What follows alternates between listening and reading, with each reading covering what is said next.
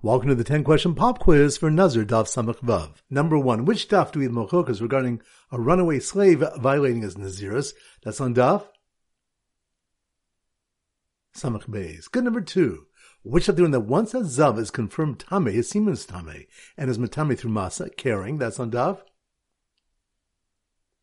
Samach Vav. Good. Number 3. Which of the one that floating tumah, meaning tumah, which is suspended in water, is ruled tahor in the case of a suffix if the tumah was touched? That's on daf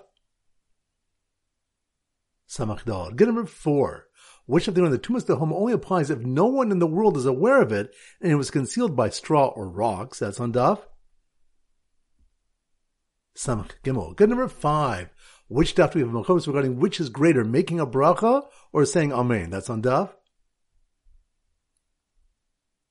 Samach Vav. Good. Number 6. Which daf do we call suffix negaim betchila tahor? All speakers of negaim in the beginning are ruled tahor as long as the person has not been confirmed tameh. That's on daf Samach Hey. Good. Number 7. Which of the one that a slave can become a nazir? That's on daf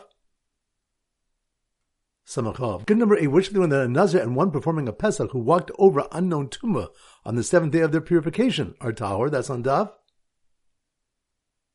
Samach Dal. Good. Number 9. Which of the one if one found 3 graves buried at intervals matching a Jewish burial ground? It's a graveyard zone, meaning they were intentionally buried and none of them can be moved. That's on daf